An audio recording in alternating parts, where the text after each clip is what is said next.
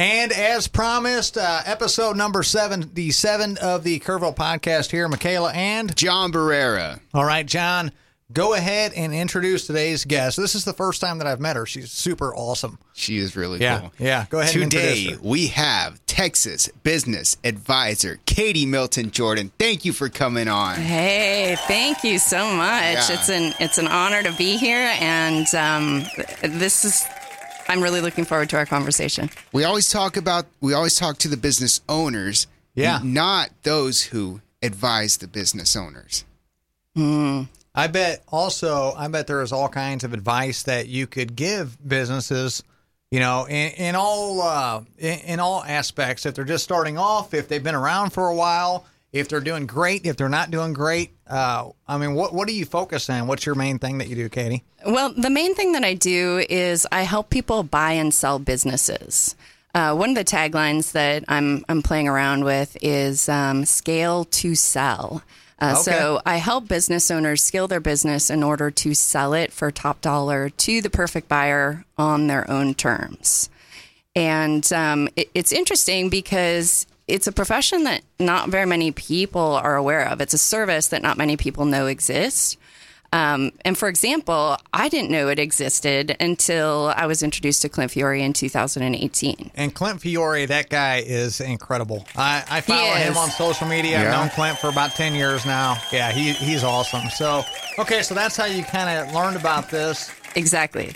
Yeah, he's a phenomenal guy. And so I was working in coaching and consulting with business owners and met him, and he explained to me the work that he did. And there was just so much overlap between the work that I was doing with my business owner clients that it made sense to, join forces. And so now I specialize in helping people buy and sell businesses. But a lot of times, like I said, people don't know that this service exists. And there's actually a professional that can help you transact your small business.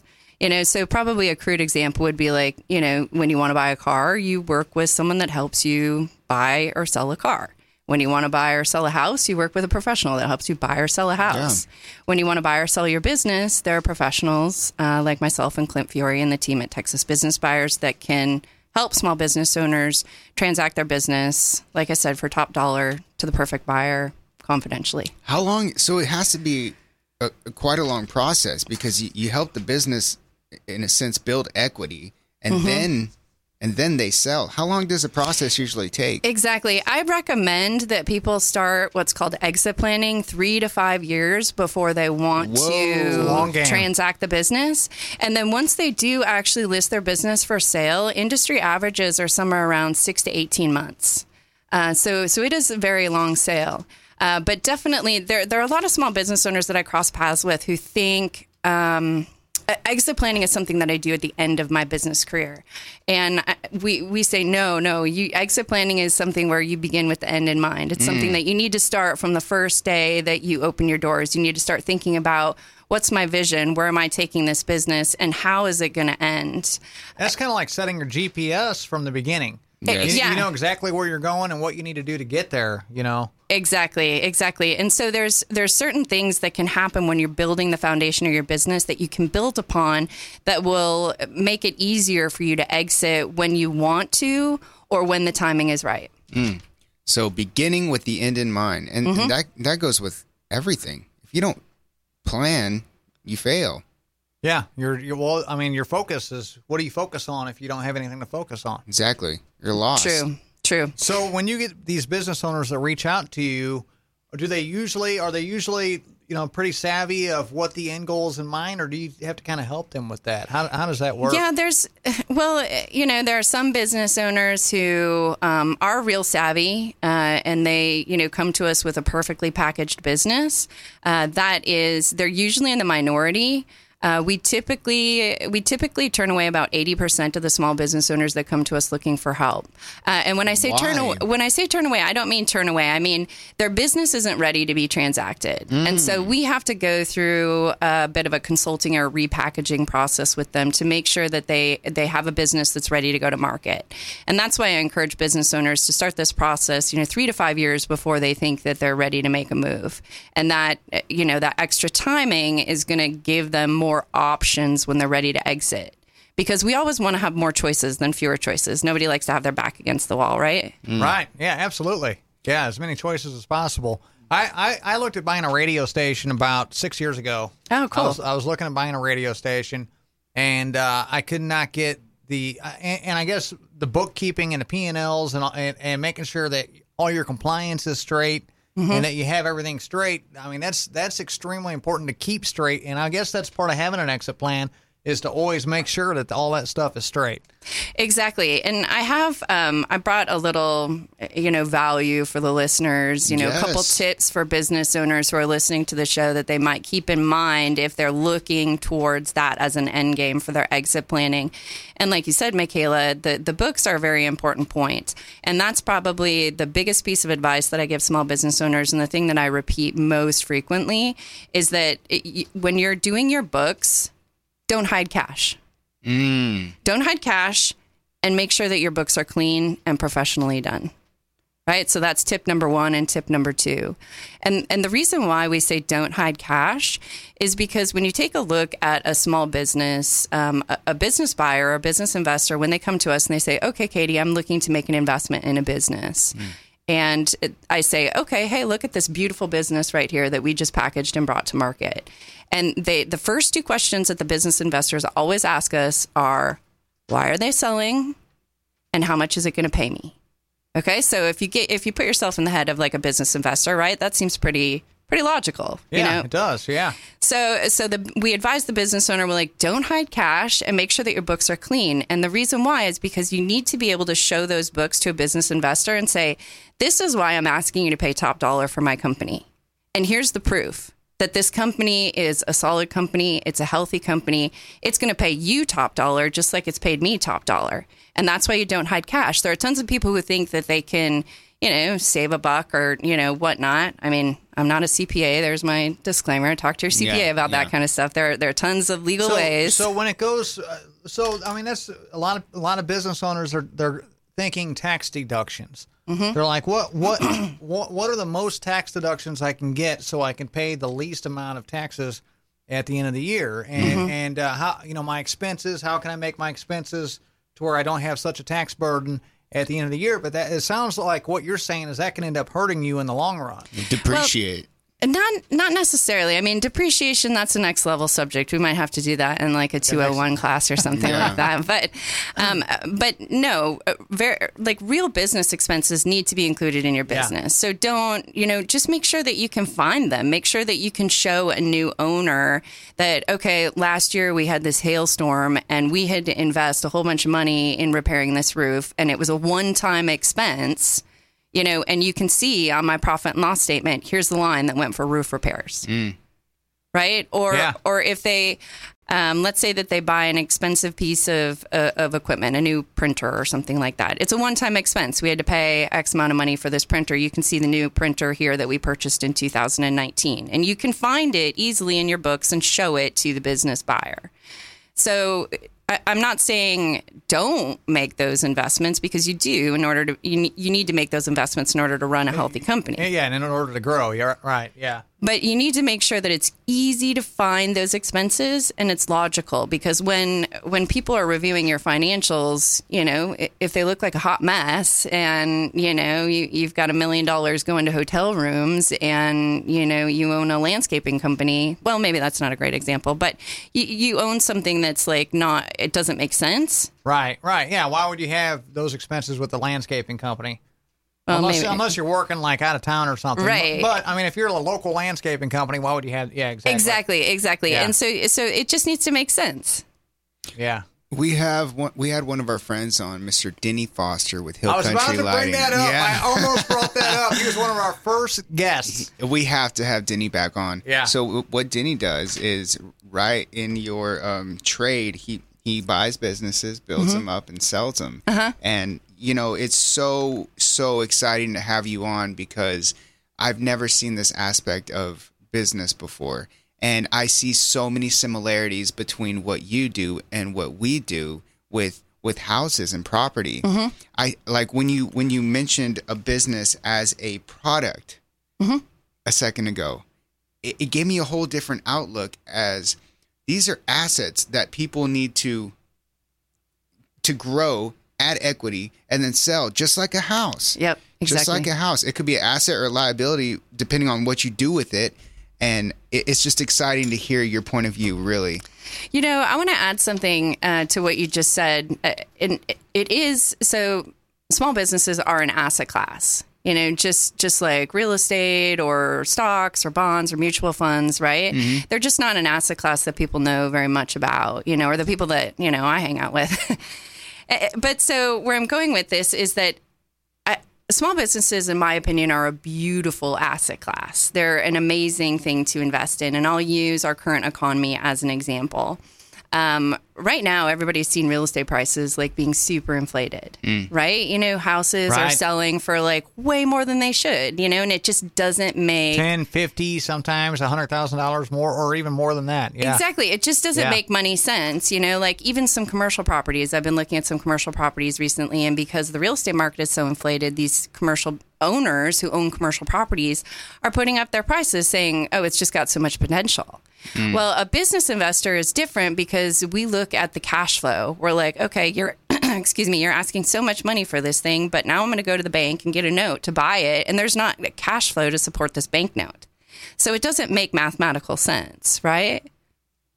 So you can have that property that, you're like, oh, the location's great, everything is great, and it just sits there because it's not producing. Exactly. But so what's beautiful about small businesses as an asset class, especially in this type of economy right now, is that doesn't happen. When businesses are priced accurately, you can look at wow, sorry, I'm a rude guest. No, excuse me. Okay. So you can look at their financials and you can look at the corresponding real estate property, and you can actually buy a business that owns real estate that's not inflated. Oh. Right? So here's a hack. Oh. So you buy the business that owns the real estate. The real estate isn't pumped up. Correct. You just blew my mind. Yes. So, and that was something that kind of blew my mind in my most recent transaction. I recently transacted a liquor store, right? And it was a liquor store that owned the real estate, and it was a profitable liquor store, right? So the business makes a profit, right? Because that's the intangible part of it. Right. And then you have the real estate that's the other part of the business. There's two parts. You have the tangible part and the intangible part. And you put them together, and they have a very dynamic relationship with one another. But that's one way that you can still purchase real estate today and not have it be overinflated. So could a business owner that just bought a business that has a property take out an equity line of credit on that property to use towards the business? I don't see why not. Almost like a HELOC, like a home equity line of credit, but you take out that. So you say you buy a business that has a property and you're on it for a year and it builds like $30,000 of equity. Mm-hmm. And then could you take out an equity line of credit out on that property and use it for your business because it's all in the same entity, it's all in the same loan? I'm not a banker, so I can't speak specifically to that, but I would say that, I don't see any reason why you couldn't. What we typically see business owners do is that they'll hold their business in one LLC and they'll hold the real estate in another one. And that has a whole bunch of advantages as well, right? That's okay. I'm learning here. I am too. This is great. It is. It really is. Thank you for coming on. I'm like getting so much value. So we started this podcast out as the Kerrville Small Business Network. Mm-hmm. And we thought, get everybody on that is a small business and give them some spotlight. It'll give us some spotlight too. But little did we know how much we would learn in the process. Oh, I believe it. Every guest that we have on, and it doesn't matter what kind of business it is. We learn so much at least twice a week doing this podcast. It is incredible. Yeah, and the trends. And guests like you that come in here and just completely school us. Like, seriously. Well, that happens with my clients too. Whenever I meet a business owner, it's really cool for me because I get to learn a whole bunch about that one niche or that one business or that one industry. Yeah. Like the liquor store that I just transacted, for example. I didn't know a lot about liquor stores or that industry, but by doing that transaction, the business owner taught me a lot of really interesting things. We hear it's a headache. A liquor store? You remember Hill Country Distillers? Well, all the having a distillery can be a distillery. Yeah, it can be a headache. Yeah, because all the loops and having to bottle certain ways. If you have a certain label on, you know, if you label something as what was it? Was it Everclear or not? Moonshine or not? I mean, there's a lot of ways, a lot of standards that you have to follow. Yeah. I think that's when you're manufacturing. I think that's where it gets into a lot of detail that you need to keep track of. But a liquor store, I believe, is a little bit more simple. Yeah. Because you're just selling product. All right, so we've talked about 1 and 2. What's tip number 3 that you have? Tip number 3. This is one of my personal favorites, actually. So tip number 3, to small business owners who are, thinking towards exiting so that they can get top dollar for their company, is that it's important that they have manuals and checklists. Okay? So if your company can run without you, it's worth more money, right? Because who doesn't, people talk all the time about, this is a turnkey rental. Right? Who doesn't want a turnkey business? Right. That can run without them. Yeah, right? To where you don't have to be active. Exactly. And so when you can show a business buyer or a business investor, like, okay, here is, here's the guide to my radio station. It shows you my hiring processes. It shows you my sales processes. It shows you, how I come up with content for the shows. It shows them everything, and it's written down. So a new owner can literally step into your seat, open the manual, it's whatever page they need to open it to, and it tells them, it says, do it this way. That's what I'm trying to set Standard up in my operating life. Procedures. Oh, yeah, absolutely. If something happens to me, I want my girls to be able to continue to, I want a system to work without me. Like the real estate rentals, the rentals. And it all starts out with a mission statement and core values as well to get that foundation, to get that footing to be able to do those standard operating procedures like you're talking about, the checklists and manuals. So important in life. Exactly. I'm in the process of, I'm reading a book called Traction by Gino Wickman. It's a fantastic book. It talks about the Entrepreneur Operating System, EOS. And this book really gives a very in-depth approach for somebody who wants to run their business like a well-oiled machine. And there's a great chapter dedicated to, documenting these processes and what you need to recognize inside your company and how you can set it up. So it gives you a really great track to run on, pun intended, right? Yeah. The tip is to make sure that you have manuals and checklists. There's tons of small businesses that, small business owners are in a tough spot because they'll start out with an idea and all of a sudden it just blows up and they feel like they never have time to catch their breath or get caught up, right? They're just running to the next sale and they're just putting out fires as fast as they can. So being a small business owner, I have a lot of respect for small business owners because it's just not an easy road to go down. It's not an 8 to 5, 40-hour week job. It is a 24/7 on job. Yeah. I've heard it said, a small business owner, you work 80 hours for yourself to avoid working 40 for someone else. All right. Yeah. I would have it that way. And not to discount people working for others. Exactly. But there are rewards that come with that too, There is. But so these business owners, they're usually overwhelmed, overworked, just running from sale to sale to, do whatever they need to do to, keep the payroll paid, keep the lights on, keep the iceberg moving in the right direction. And so these manuals and checklists is something that's really easy to fall through the cracks or get pushed to the back burner. In my experience, in almost every situation that I've seen, they usually do end up getting put on the back burner. They're the things that I'll do that when I have time, and then there's never time. And and basically what people are doing is they're putting the cart in front of the horse by doing that. And if they actually took the time to put the horse in front of the cart, the horse could pull the cart. Well, right. And small business owners, in their defense, nobody's ever explained to them why this should be their priority. Yeah. I mean, if you have a startup and, it's just yourself and you've only, had your doors open for 7 days, it's probably not top priority for you to worry about your manuals and checklists. Get a little experience under your belt, figure out, what your customers want from you and how you're going to pivot your product and stuff like that. But if you've been in business for a while and you have established, some systems, it's very important to document it. people in life, we never know what's going to happen to us, Right. There's so many husband and wife couples that are in business together, and something will happen to one of the spouses, and the next thing you know, they're calling us being like, hey, I got to do something with my business because my wife needs this or my husband needs this or something else. And business owners, please don't put yourself in that spot. Get this stuff before you need it, so that when you do, you have choices. With these manuals and checklists also, consistency is so important when it comes to quality, to make sure that you have a consistent product and a consistent brand. And what the checklists and manuals do is they enable your business to be able to do that.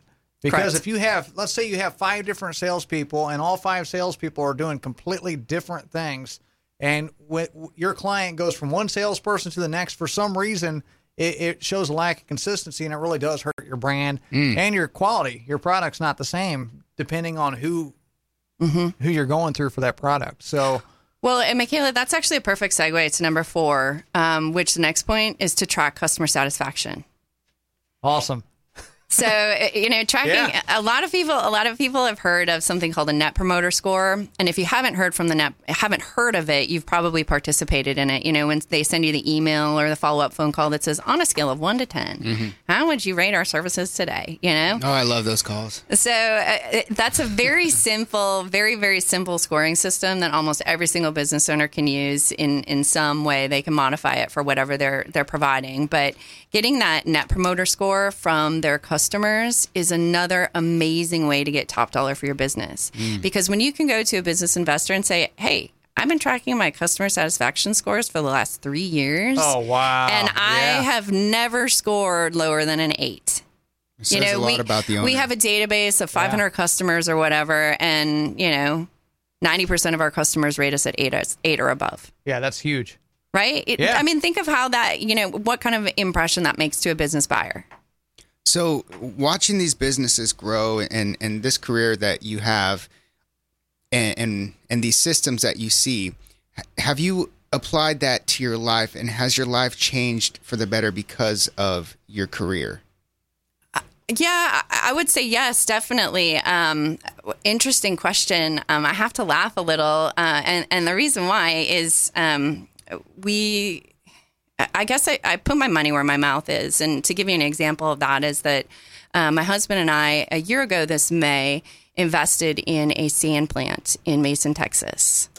And the sand plant, before we bought it, was in operation for 10 years. It used to be the biggest employer in the county with over 60 employees. And they closed their doors in 2019. And so we came in and bought it May of 2021.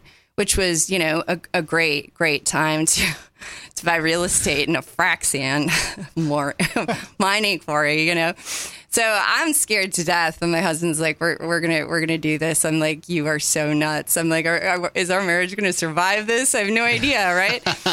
But so anyways, we're now running this sand plant. It's been just over a year. We've had many of the former employees come back, which was amazing. They just showed up. Does help, yeah. They just showed up with number 3. Yeah. They're like, hey, do you need some help? We're like, oh yeah, we totally need some help. And they've been amazing. But so now we have 11 employees out there, and I'm in the process of doing all of these things that I tell small business owners to do.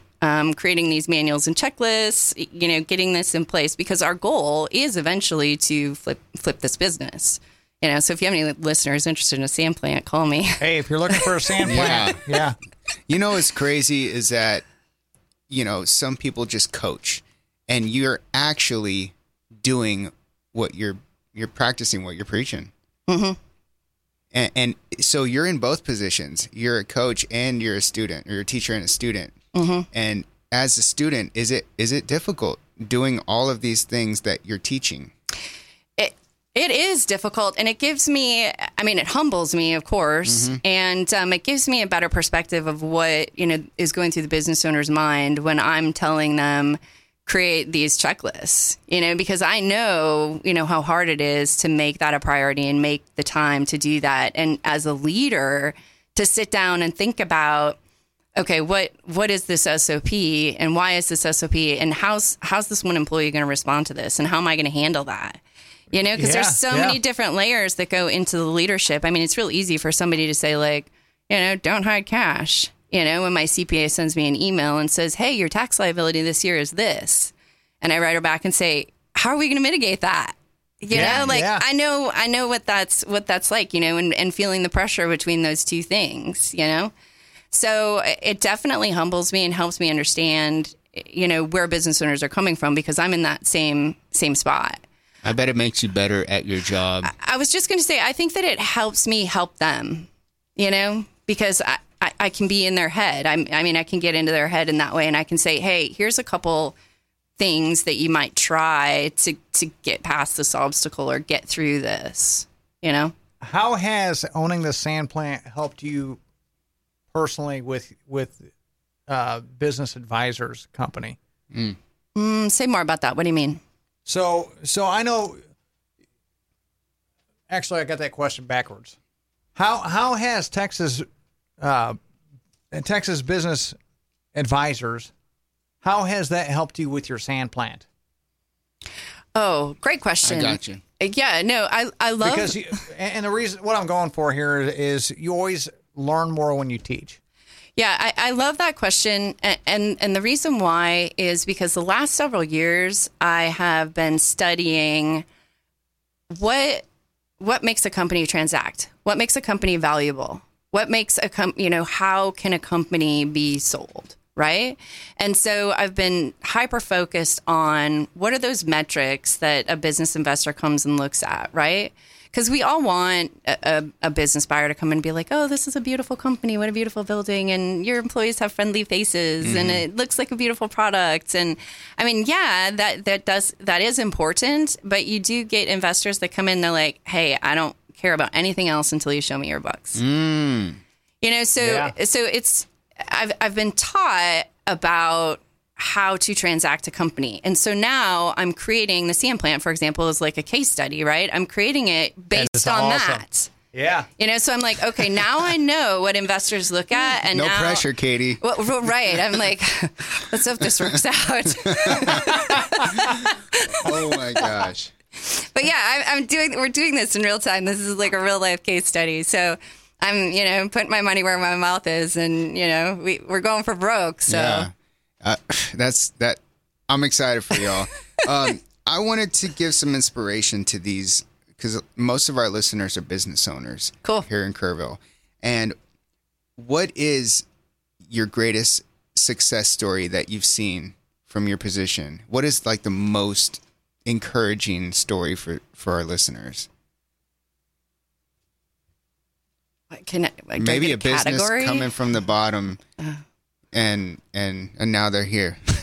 Oh yeah, you know, or maybe just a business that, you know, they didn't have as much confidence in themselves, and then they turned it around. The underdog. Well, you want to know what? I feel like all small business owners are an underdog. You know, I mean, they keep showing up every single day. You know, it's. I have so much respect for small business owners. I'm a fourth generation small business owner. And so I know the blood, sweat, and tears that business owners put into their company and their dream and their vision of, you know, having a better life for themselves and their family, you know, and I'm here for it. I fully support that. I would say, and I agree with you, Katie, on that. I mean, if you successfully own a small business, that is a Cinderella story in its own. Seriously, every single time, because it is so tough to make it with a small business, you know? So, all right. Another question that we have is, inspiration towards people, somebody that's just getting started in business. Maybe they have worked a 40-hour-a-week job for the last 10 years. And they're like, you know what? I think I want to do something different. You know, my uncle somewhere has this company and he's a small business owner. I think I might want to be a small business owner too. What kind of advice would you give them? Interesting. So I have some Two different pieces of advice. The first one, I'll start with the first one just because it's more, I don't know, it's more scintillating, right? You know, and then I'll back into my response. So, my advice for somebody who wants to in a small business, you know, they've been a 9-to-5er and, you know, they got some money saved up, they're ready to do something else. I would say don't do a startup. Okay. Which is interesting, but let me follow that up. Okay, it is more profitable to buy an existing company that is profitable, and your odds of success are flipped, right? Like, we all know the statistics of, like, startups, right? Yeah. Like a 90% failure rate. That means that 10% of startups actually make it. Right, exactly. But when you buy an established, profitable company, you flip those statistics. You have a 90% success rate. That is, so you are, those are fighting words right there, I tell you. Yeah. But it's so true. You know what? Yeah. I'm happy you said that because it is scary. Mm-hmm. It is hard. You know, when you have your family looking at you, what are you doing? Why are you leaving this job to start this? And I've never heard anybody say, don't do it.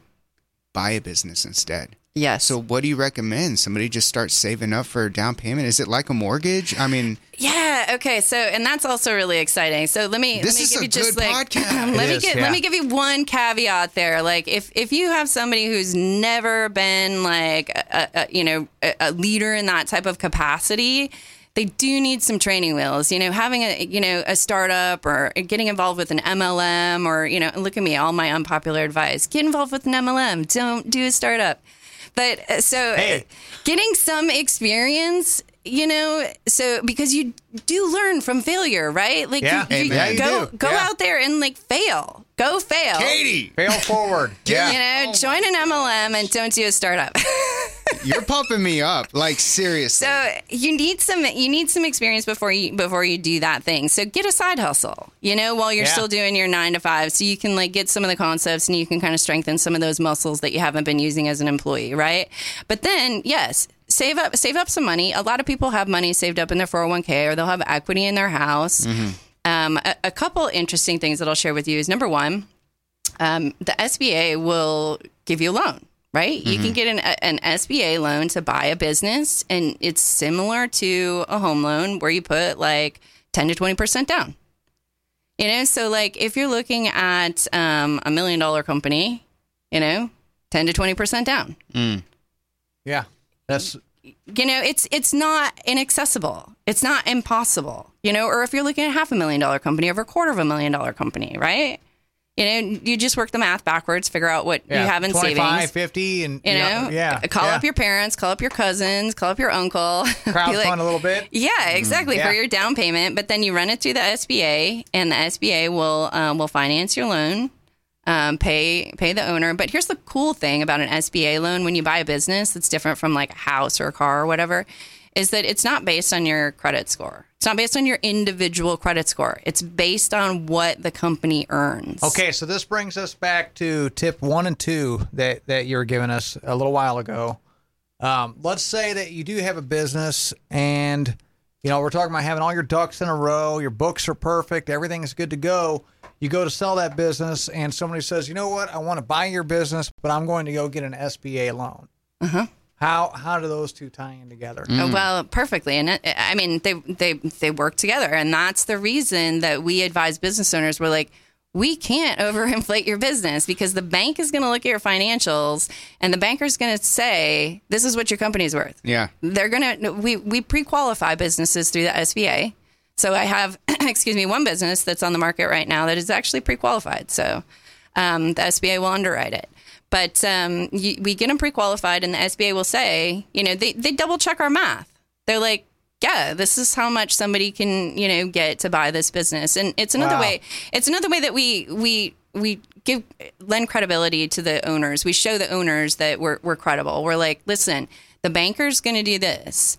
And here's the other thing, because people always want top dollar for their business. So they'll say like, no, it's worth more than that. Yeah, it's like running a CMA versus an appraiser coming in. And, you know, I don't know what a CMA is. Like a comparative market analysis saying, this is what your property's roundabout worth. And they're like, no, it's not. It's worth $2 million over that. And you're There's like, that emotional part. Yes. Yeah. Exactly. And so we actually, the SBA holds everybody accountable to the deal. And so, yeah, it's important that the business owner has accurate financials, because when they send them into the SBA, that's what they're going to do, you know? And if the business owner's like, hey, but what about all that other cash? The SBA is like, sorry, we're not going to consider that. Hey, my grandson, when I poured the concrete for the entrance to this place, my grandson wrote his initials in the concrete. That's not going to get me $50,000 right there. Well, you know, and exactly. Put yourself in the shoes of like the business investor. The business investor is like, wow.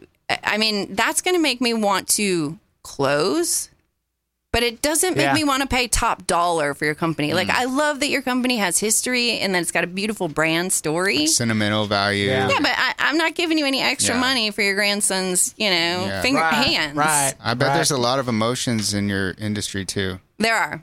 Like, and that's where I like to say that I'm really grateful for my coaching background, because the paperwork part of the transaction is really the easy part. Crossing the T's and dotting the I's and filling out the applications and doing all that kind of stuff is not hard. The challenging part is dealing with the people. You have to know those people dynamics and, you know, human relations. It's crazy because you're in just a whole different world. But can you see the similarities between what she does and what we do, and what a salesman does, and what it's people, relationships, problem solving, emotions. Yeah, pain, exactly. It's pain hard. solving. Yes, It is. Yeah, and you got to communicate. You got to be a good communicator. If you can't communicate, you're not going to be a salesman. You're not going to be successful in what we do. Mm-hmm. You know? Exactly. It's just crazy because you're in a whole different world, but I see so many similarities. I do. It's just you being on today really pumped me up. How about you, Michaela? Cool. Absolutely, 100%. Awesome. We're going to have you back soon. Yeah. Awesome. We are at about That'd be almost great. 40 minutes on this podcast, so thank you so much, Katie. Hey, my pleasure. Yeah, Katie Milton Jordan today on the Kerrville podcast, and incredible. Yeah, incredible, and what you do is amazing. Thank you. And if anybody out there, if you want to follow up or have any questions about anything she talked about, or if you're thinking about selling your business or creating a business to sell in the future, which is what you should do when you create a business. Exactly. And I learned that today from Katie. Mm-hmm. If you're in any of those categories, reach out to Katie, and she'll be glad to help you. Yes, please do. How can people get a hold of you, Katie? People can send me an email, Katie, Katie, at Katie Milton Jordan. That's Katie, Katie, MiltonJordan.com. Send me an email, or you can call or text me at 830-370-3714. All right, 830-370-1784. 3714. 830-370-3714. Correct. All right, got it. Yeah. Michaela, what about you? Where's your plug? You're selling houses now. Yeah, I'm a licensed realtor with Kerrville Real Estate Company. So get some. Yeah, KerrvilleRealEstateCompany.com. So if you're interested in I'd love to help you. I mean, if you're looking to buy or sell a house, I wasn't going to plug myself here 77 episodes, and she hasn't plugged herself one time. Well, excellent. It's Congratulations. You know? Yeah, I know. You just I'm excited. I got to put you on blast. John. No, I'm just playing. All right, now, John, go ahead and plug yourself. John Brewer, Tinsley Realty Group, eXp Realty, Kerrville, Texas. Excellent. Wow. I'm with some pros today. I'm in good company. So if you're looking to buy or sell a business, get a hold of Katie. If you're looking to buy or sell a house, get a hold of John or yours truly here. So, all right, this is on Google Podcasts, Apple Podcast. It's on YouTube, Facebook. It's on Anchor, several other podcasting platforms like Spotify, and it's also at KerrvillePodcast.com. We'll be back Tuesday of next week. We'll be back Tuesday. Because I'm going out of town for a couple days next week. Yeah. We'll be back Tuesday of the next week with our next guest. Yeah, I think we're going to start a TikTok too. Why not? We should start. We should do clips on the TikTok. Yeah, we'll do a TikTok, y'all. Daggone. Get us a TikTok out there. You know. All right, we got to close. We got to end this. After sitting here for 5 hours drinking coffee, I probably need to take Dak out, honestly. All right, everybody. Catherine Dover is going to be our next guest on episode 78. Yes. So yes. yeah, it's going to be epic. She has Humbling Bloom. Yeah. And it's going to be great. So congratulations on top 40, by the way. Hey, oh thank yeah, you. yeah, Thank you. absolutely. Thank you. And very nice to meet you, Katie. Thank you so much Such for a coming in pleasure today. for being on the show.